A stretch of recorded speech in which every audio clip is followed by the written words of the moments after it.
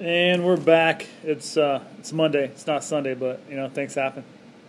October 5th, 2020, Virus Monday. Welcome to another Virus Monday. And so today's topic is kind of weird, but we're on the way back from jiu-jitsu, and I looked over at my brother. I'm like, I have a bag problem, dude. Bag, B-A-G, bag problem.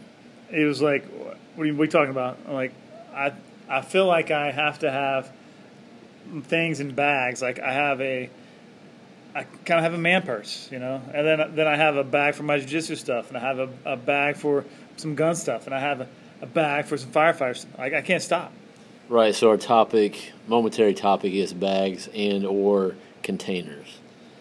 So I don't want to be materialistic. I don't feel like I'm obsessed by big trucks and boats and that I have to have these things, but those little minor things, I like to have them packed away in a bag. So what's my problem, Dr.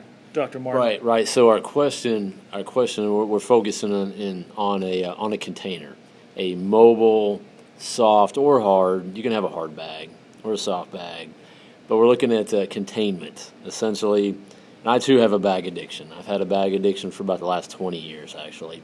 I too find the need to store things in belt bags, backpacks, luggage, any forms of containment. So what is our major malfunction? Like, why is this an issue? Why is this something that we seek out? Is it materialism? Is it something inside ourselves? And you had a good theory. Right. Is this inherent? Is this DNA code?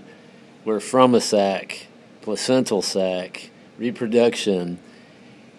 Is it in our code so you're saying to find a sac? Embryonic state, I might want a man purse.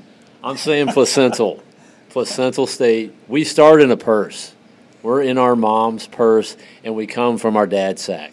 So that technically can lead to a bag DNA. That's a bag. If you write down our code, BAGGAGE, baggage is in there. So I don't know. Maybe I can't stop this. Maybe my desire for the backpack. I go to Walmart, dude. I'm in the camping section looking at bags.